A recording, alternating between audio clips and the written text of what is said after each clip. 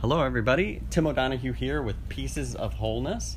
Today I'm here with Chelsea Castro, who is a psychotherapist who specializes in working with lawyers. Chelsea, welcome. Thank you, Tim. Glad to be here. Good. Well, I was talking to you a little bit before the show and found out some more about you, some fascinating things about your background in terms of being a lawyer and then becoming a psychotherapist. Do you want to talk a little bit about, actually, why don't we start with a little bit about what you do? Like, you focus on working with attorneys or lawyers. What sort of work do you do with them? Yeah, that's right. I focus on working with lawyers from a variety of different areas in the legal field. A lot of my work with them ends up focusing on helping them get through like the rough patches they experience.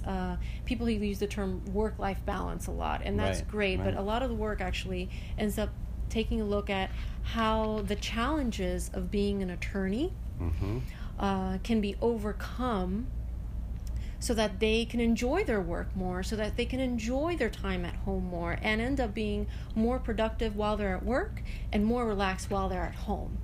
Which is great, because I'm just thinking the attorneys I've known, that's been a struggle. It's been because there's a lot of work. It seems like they're always doing work. They're always going through some sort of brief or reading something or preparing for something, that it's difficult to have that balance. It's an endless priority list, and a lot of the work we do is figuring out how to manage those priorities and manage all the feelings and anxieties, the stressors that go along with the day-to-day work of being a lawyer. Yeah. So you got interested in the work because you were a lawyer. That's right, yes. And so tell me about that. Like, how was that? How did you become a lawyer? And so I was in law school, like any lawyer is, and I saw pretty early on the stressors, the impact of the stressors that just studying law has on people, both in my classmates and in myself.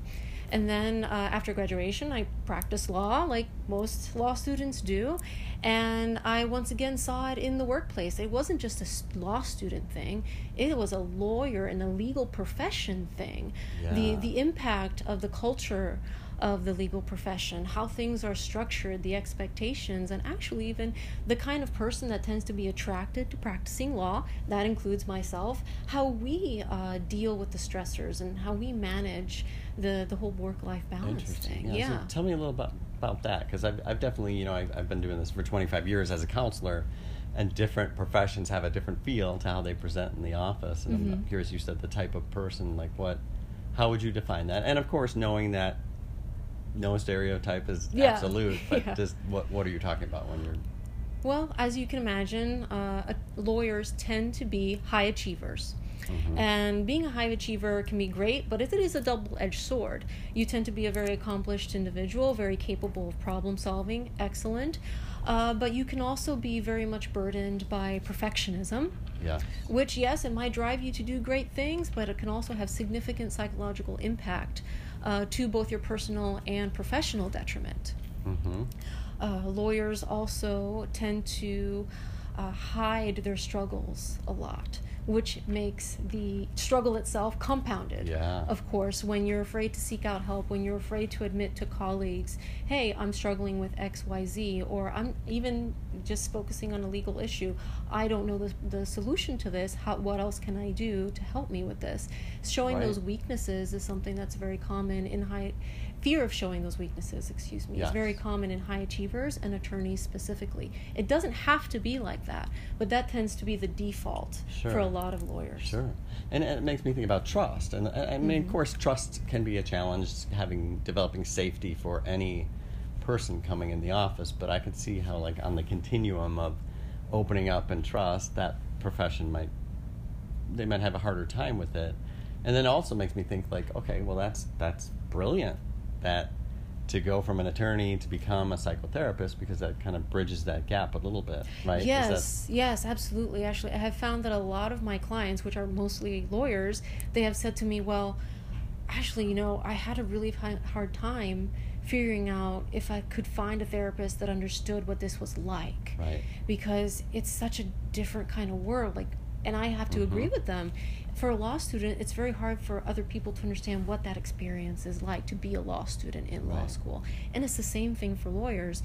It's hard for outsiders to understand what the legal culture is like unless they're already in it. Yes. So the kind of expectations that lawyers have from their employers, that lawyers have from their clients, that lawyers have from of each other, that's hard for outsiders to understand. The dedication to one's work and meeting those goals, it's hard for others to understand. Right. The level of sacrifice that you're willing to make for your work is hard for others to understand. So talking to a therapist who knows what that's like, who's been there and done that, and also has the skills to clinically walk you through it so that you can achieve your goals in a healthy way. Yes. That's unique, and I've really appreciated that my clients have been able to find that in me, and I've been able to help them. That's fantastic. Yeah, I mean, because that understanding, just then walking in the door and already knowing they have that level of understanding, or that you have that. Yeah, dude, I with get them. it. I've been there. Yeah. I get it. And plus, probably sometimes some of the things you learned might apply to their lives too. Mm-hmm. as an Yeah, attorney. definitely have found that. So, we were talking a little bit about your international work. Can you talk a little bit about that? And Yes, I was actually fortunate enough to do a dual degree when I was at American University getting my law degree. I also did a master's in international development. So upon graduation from law school, I didn't jump straight into the law. I actually did some international consulting in the nonprofit arena where I worked with female attorneys and wow. organizations that help them from around the world.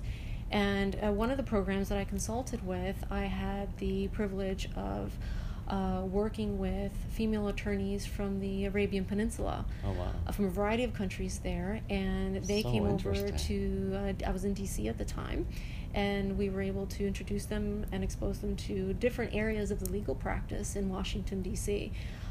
So they would come here wanting to learn more about Yes. like our way of doing Yes, it, or our- they would not just the or- legal world in the United States, but like the experience of other female attorneys in the United Yeah. States, and the opportunities they had, or the challenges they faced, and how they navigated them, and just it's essentially a cultural exchange, and it was really great experience That for is everyone really cool. involved. Did anything stand out from that in terms of like the main difference you picked up between being a female lawyer here and somewhere else? I mean, it probably varied, right? There were a lot of assumptions from the women we work with, that things were easier for us as women attorneys okay. here in the United States. Obviously, each place is going to be different and have its unique challenges, but there Okay. were a lot of assumptions that female attorneys didn't have to overcome a lot of the cultural barriers that exist for female attorneys abroad, but they discovered that actually they exist for us here too. Wow, and do you speak other languages? Is that- Yes, my first language is actually Spanish. Oh, okay, great. And so I'm bilingual, and I have done some work with clients who prefer to speak Spanish in that's session. Such an extra resource. Wow, you have like so much different, varied experience, and then to have like that too, it already you can reach different populations in terms of. I mean, I know in our area there's a lot of people who are English isn't, they haven't learned English yet, right? Mhm. And that could be a struggle. Yes, Yeah. it definitely has been the case, and actually I've met business people and other attorneys who did their work, have practiced abroad and happen to be now working in the United Yeah, States, and they right. speak English, but they're just more comfortable in the foreign language. Exactly, It's yeah. actually something I experienced back when I was practicing law, not as a therapist, but as you know, I did international work as a lawyer as well, and sometimes it's just more comfortable to, even though you speak both languages, to relay information in one language or the Sure. other. Right. Yeah. I mean, that makes sense. Like the people's first language would probably most times be the most comfortable for them, right? So that's great. So you took that experience and then brought it into your own private practice, where you focus on lawyers, working with them. And what would you say? Do you have any stories, like a success story, in terms of? Yeah, clients? actually, there's one person in particular that does stand out. An attorney again, Mhm. and this woman was in big law, just like I used to be. Very familiar story of someone who was a high achiever and really wanted to find some sort of balance between her career ambitions and her personal goals. Excuse me. She started noticing that she was having difficulty concentrating while at work, that she even had trouble just starting to connect with people in her personal life because her work was very consuming, whether she was in the office or not. And oddly enough, and this is actually quite common, even though she was experiencing anxiety and stress and worry in her mind, to everybody on the outside, she seemed to be doing just fine. Yeah. Which is a common lawyer experience too. Yeah. So you're struggling privately, but on paper and to the outside world, you're doing great. So it sometimes makes seeking help even harder. Yes. Because you don't want to disturb that illusion. And so she knew what she was experiencing. But Exactly. I'm just thinking, I've had clients who are high achievers who, it's almost like they know something's going on, but they don't even know it's anxiety. Exactly, So, exactly. yeah. That's us speaking as clinicians, labeling it as anxiety. But for this individual and others, it's more like, I'm having difficulty concentrating, I am having difficulty sleeping or staying asleep. I find that I'm like not as social as I used to be, or they start identifying somatic or bodily sensations, like my heart is beating fast, or I start shaking a little bit. But it becomes so commonplace in their day that they don't realize, hey, these are warning signs. So you know something's up, but what do you do about it? Especially if you've just assumed this is par for the course, because it's hard work being a lawyer. It's a hard experience. I'm just going to push through it. This particular individual you asked me about, she just happened to get to a point where she thought, okay, I don't want to be like this anymore. I could be like this. I could just continue like this because I'm a hard worker and I've gone through worse and I overcame law school and the bar and finding work. I can do this. Resilience, but do I want to continue living like this? And so she sought out somebody who figured she understood how she was feeling. And long story short, we ended up working a lot on what we later were able to identify were anxiety symptoms, and focusing on a lot of solution-based approaches. So from clinician to clinician, cognitive behavioral therapy was something we found very helpful. Yes. It involved a lot of just challenging what her initial thoughts were in reaction to the stressors that were in her life. So it wasn't about changing her career or changing what her personal expectations were, her goals. Like, she still had the freedom to pursue the kind of family life she wanted and be the high-powered big law attorney she wanted to be, but it was about applying science-based skills to help her manage those stressors in a more productive, healthier way. Yeah. And I think just even coming into a counseling situation, to be able to have someone there who can help, like her, for instance, see that whole bigger picture, like this is your reality, and then how do you find balance within this, rather than, I have to create this different sort of balance. Yeah, you don't need to move out to the country, become a chicken farmer or something like that. No offense to chicken farmers. It's a matter of like, how can you make tweaks? Yeah. And I'm all about science-backed, evidence-based psychotherapy. Yeah. I think it's especially for attorneys, it's very important to know that if you are investing time and money into something, you need to know that it's going to be science-backed results for it. They want results, which is interesting because I'm thinking, like, probably for many of the people you're describing, like a Rogerian approach might even be best, but they might struggle with that because just having this session where they're being empathized with and having lower kind of soften their parasympathetic nervous system or whatever it might be would be good for them, right? Yeah, and that's certainly integrated into the therapy, but they also benefit a lot from having, for lack of a better term, homework to apply and then gather evidence on how that went and then reevaluate over and over again. And it's been pretty consistently that's been very helpful for them. But you point out something very valuable there. That sounds right, because like you meet, as you know, like you meet the person where they are, and what works in one realm of their life might work in the area they're struggling with too. Yeah, something they know. You had mentioned, and I'm not sure if this is out of turn here, but the science of productivity. So when you were saying research-based, is that tied with that? Or oh yeah, definitely. Well, I'm a bit of a productivity nerd. I gotta admit that. Just going ahead. Attorneys and lawyers, in my experience, have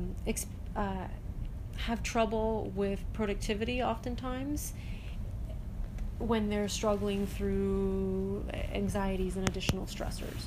And then that struggle with productivity adds to the anxiety and the additional stressor.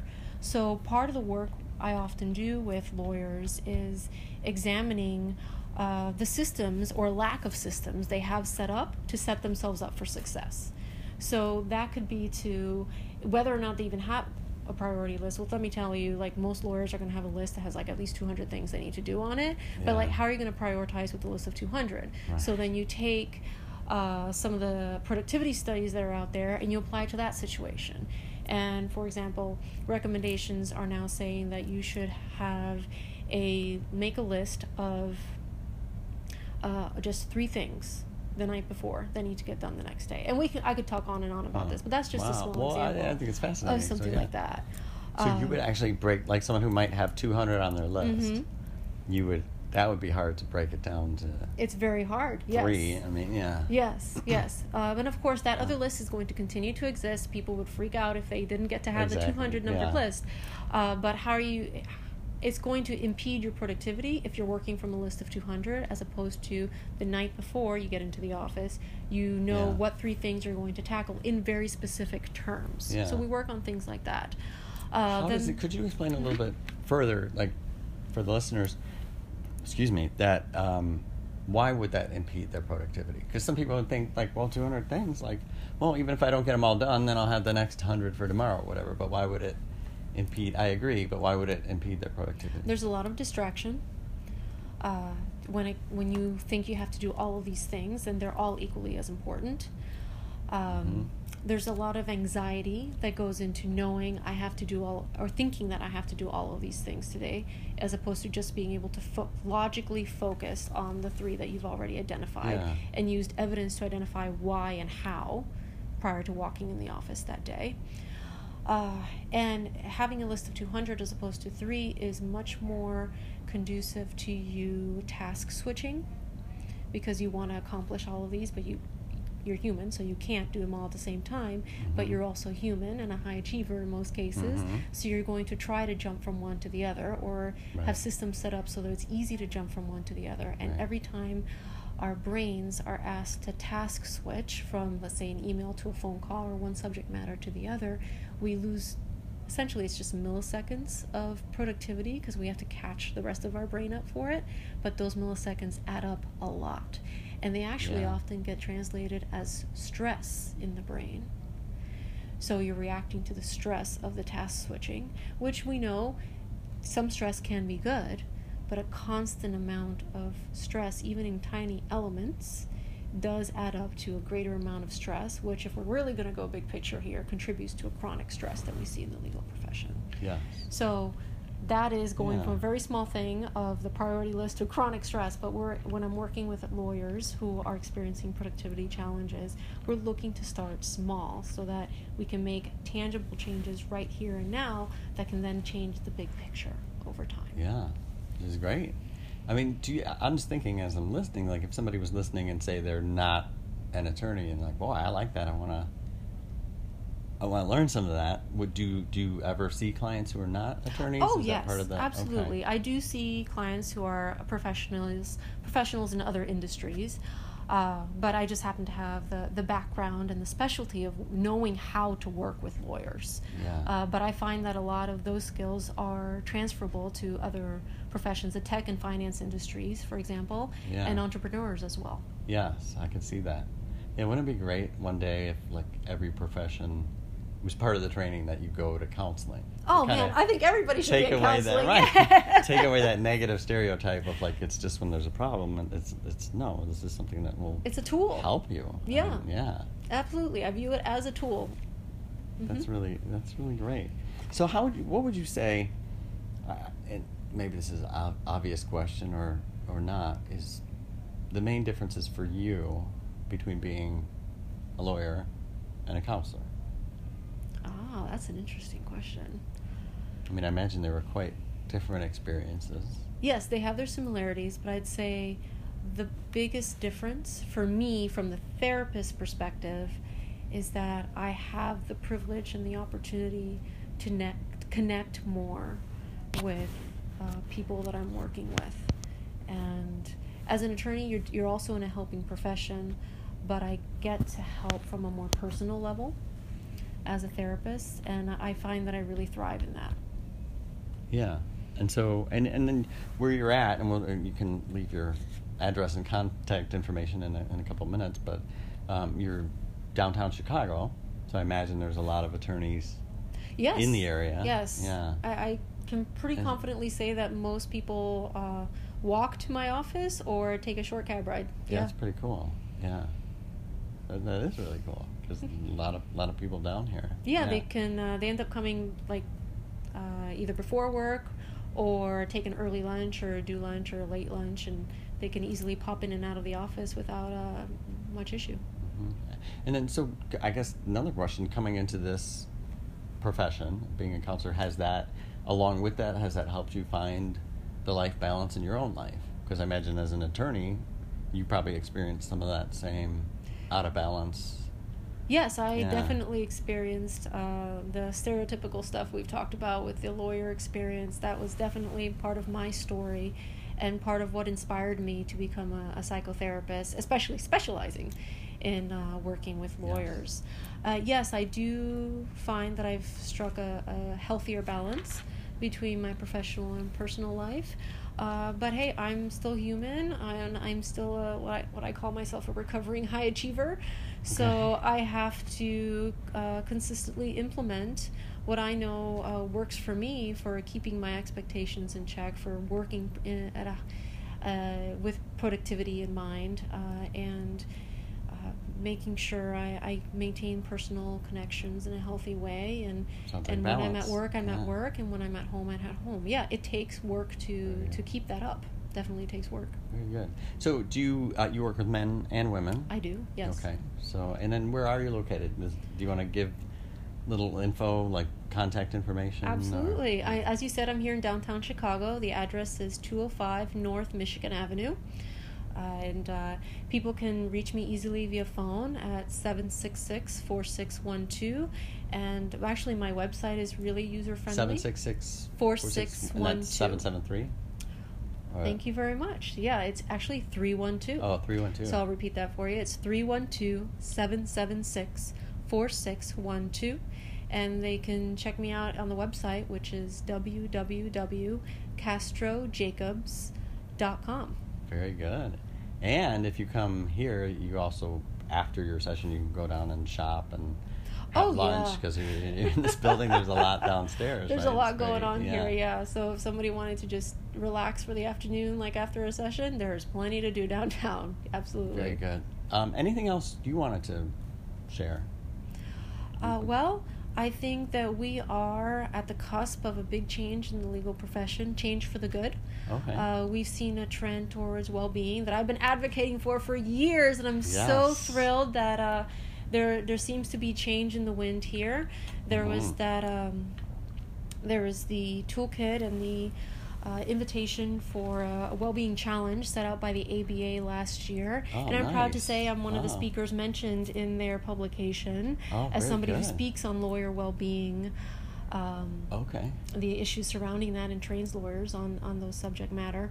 And I think it's we're at the precipice for a change where it's not as stigmatized as it used to be, and people are finally starting to realize, hey, this is a tool that we can employ to be better lawyers and to be happier, healthier lawyers. It doesn't need to be stigmatized like it has been in past decades. We're at the precipice here, and change is in the wind, so I'm really excited about that. Very good. Okay, so yeah, I forgot to mention that you're also a speaker. I mean, you obviously present very well, and so can people, like if someone's listening, John Smith with his suburban law firm, he could absolutely hire you yes, and come speak to them? I have trained hundreds of lawyers, judges, and law students on well-being subject matter.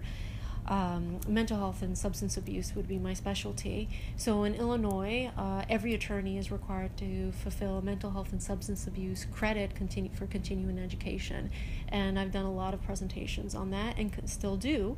Right now, my newest trainings focus on perfectionism, which we mentioned earlier, basically how to handle perfectionism so that it helps your productivity and doesn't hurt it. And also I have a presentation and training on imposter syndrome, which is a whole other podcast unto itself, which a lot of attorneys struggle with. Yeah. And then another on procrastination, how that's connected to mental health and substance abuse, and how attorneys specifically can work around that and improve their work. And so feeling like you're not the kick-ass attorney you are. Yeah. Okay. Yeah, right. Exactly. Yes. It's something a lot of high achievers tend to struggle with. So on paper they do great. They know logically their accomplishments are on paper, but internally, in secret, they have struggle surrounding actually enjoying their success because they don't believe they actually have earned it. Yeah. Yeah. So I do presentations all over the state of Illinois, both online and in person. Fantastic. Well, so thank you for being here, Chelsea Castro. And this is Tim O'Donohue with Pieces of Wholeness. And thank you for joining us. Thank you, Tim. And goodbye. Take care.